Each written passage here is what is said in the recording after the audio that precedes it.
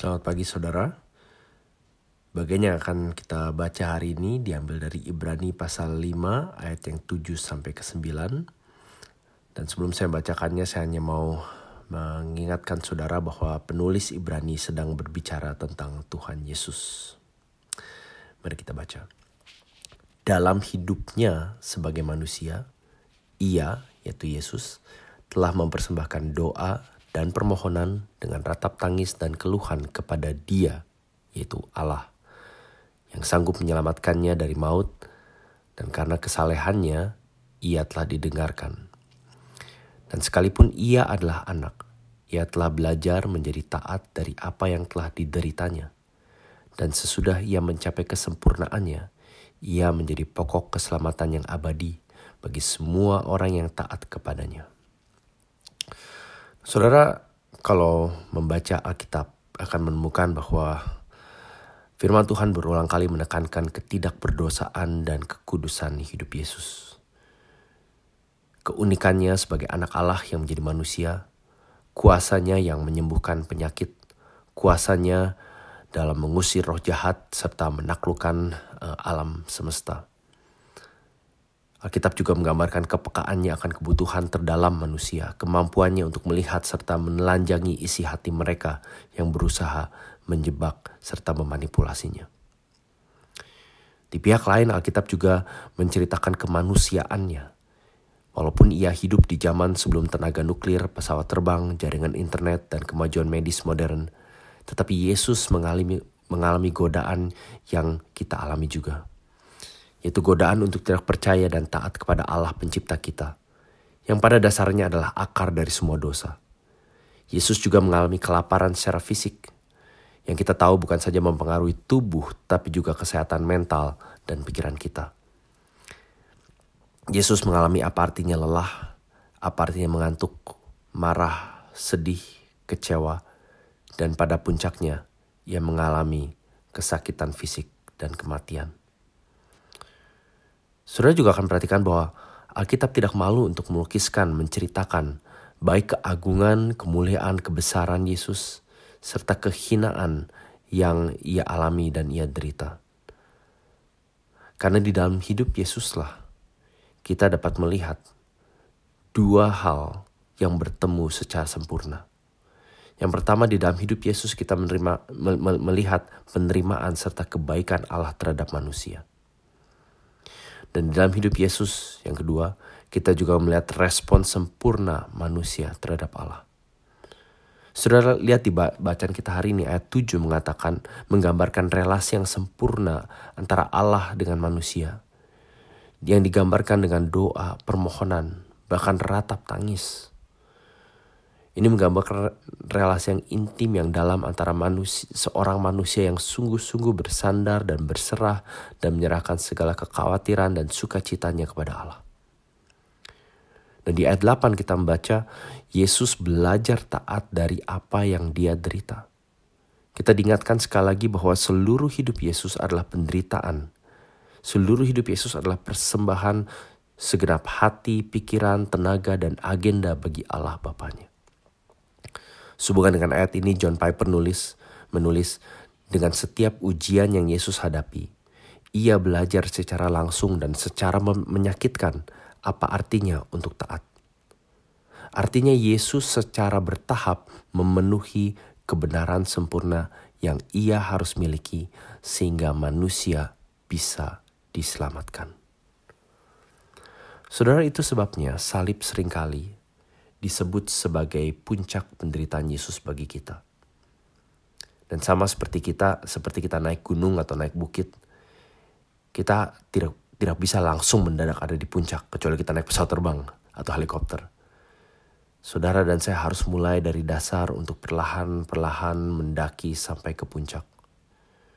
Seluruh hidup Yesus adalah proses pendakian yang suci, yang penuh penderitaan dan air mata. Tetapi di keempat Injil, di Matius, Markus, dan Lukas dan Yohanes, saudara akan menemukan tidak sekalipun Yesus gagal untuk berespon secara sempurna di dalam setiap situasi.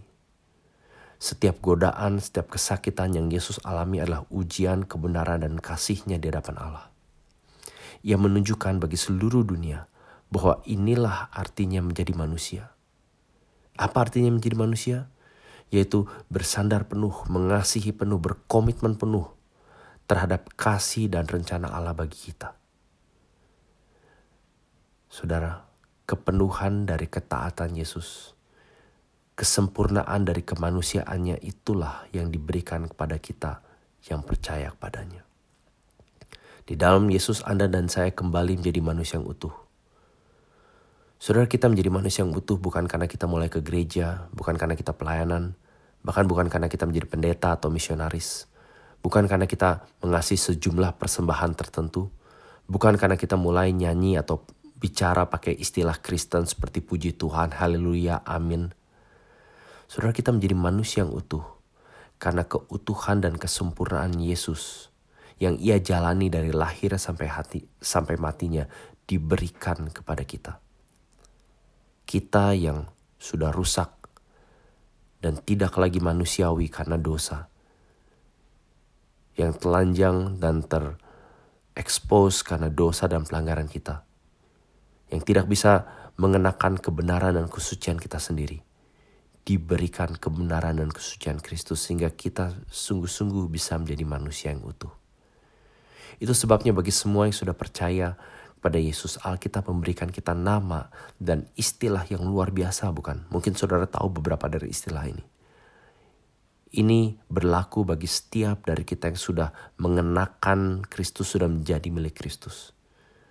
Istilah seperti lahir baru, menjadi ciptaan baru, menjadi anak-anak Allah, menjadi tempat ibadah atau bait sucinya Allah. Karena hanya di dalam Yesuslah manusia baru benar-benar tahu apa artinya manusia, dan manusia baru benar-benar bisa menjadi apa artinya manusia. Mari kita sekali lagi bersyukur menyadari bahwa salib Yesus, kematiannya yang penuh hina dan dieksekusi dengan cara yang sangat tidak manusiawi, justru adalah sarana Allah untuk memanusiakan manusia, bukan menurut ide para sosiolog, pemimpin agama bahkan atau tokoh-tokoh terkemuka di dunia. Memanusiakan manusia sesuai gambar dan rupa Allah yang ideal, yaitu Yesus Kristus. Mari kita berdoa. Bapa dalam surga, setiap kami yang lahir di dunia ini di luar Kristus, walaupun kami masih gambar dan rupa-Mu, tapi kami adalah gambar dan rupa Allah yang sudah rusak, yang sudah korup, yang sudah menyeleweng, dan lebih suka mencari kesenangan dan sukacita dan pemuasan hidup kami sendiri.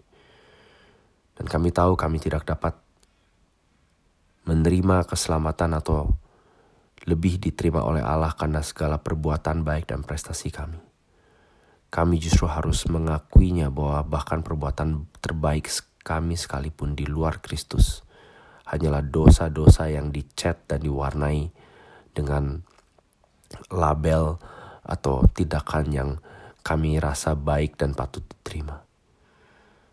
Bapak, kami berdoa kiranya pagi hari ini kami sekali lagi diberi rasa kagum dan gentar akan ketidakberdayaan kami, tetapi kemauan dan kerelaan-Mu untuk menyerahkan anak-Mu, bukan saja menjadi manusia tetapi juga diperlakukan dengan begitu tidak manusiawinya, sehingga Dia yang adalah gambar dan rupa Allah yang sempurna boleh memberikan gambar dan rupanya itu kepada kami, dan kami di dalamnya bisa kembali diterima sepenuhnya dan seterusnya, kembali menjadi manusia seperti yang Kau maksudkan dan inginkan. Bapa, di tengah dunia yang semakin kehilangan arti apa artinya menjadi manusia, yang hanya bersandar pada kemajuan ekonomi, kesehatan fisik, bagaimana survive dan bertahan dari hari ke hari, dari bulan ke bulan. Tolong kami untuk boleh menjadi manusia-manusia yang boleh menghidupi kemanusiaan Kristus di tengah-tengah dunia ini. Biarlah waktu orang berinteraksi dengan kami, mereka melihat orang-orang yang sudah dilahir barukan, yang menjadi orang-orang yang adalah bagian dari ciptaan yang baru, langit dan bumi yang baru. Orang-orang yang puas dan bersuka cita di dalam kebenaran dan kemanusiaan baru yang Yesus telah berikan bagi kami. Dan biarlah itu boleh mewarnai setiap tutur kata, doa, interaksi kami, baik dengan Engkau dan dengan satu sama lain. Demi Tuhan Yesus kami berdoa. Selamat beraktivitas saudara sekalian. Kiranya kemanusiaan sempurna Kristus yang telah diberikan bagi kita boleh menjadikan kita manusia-manusia baru yang menghidupinya di dalam setiap aspek hidup kita. Tuhan memberkati saudara. Amin.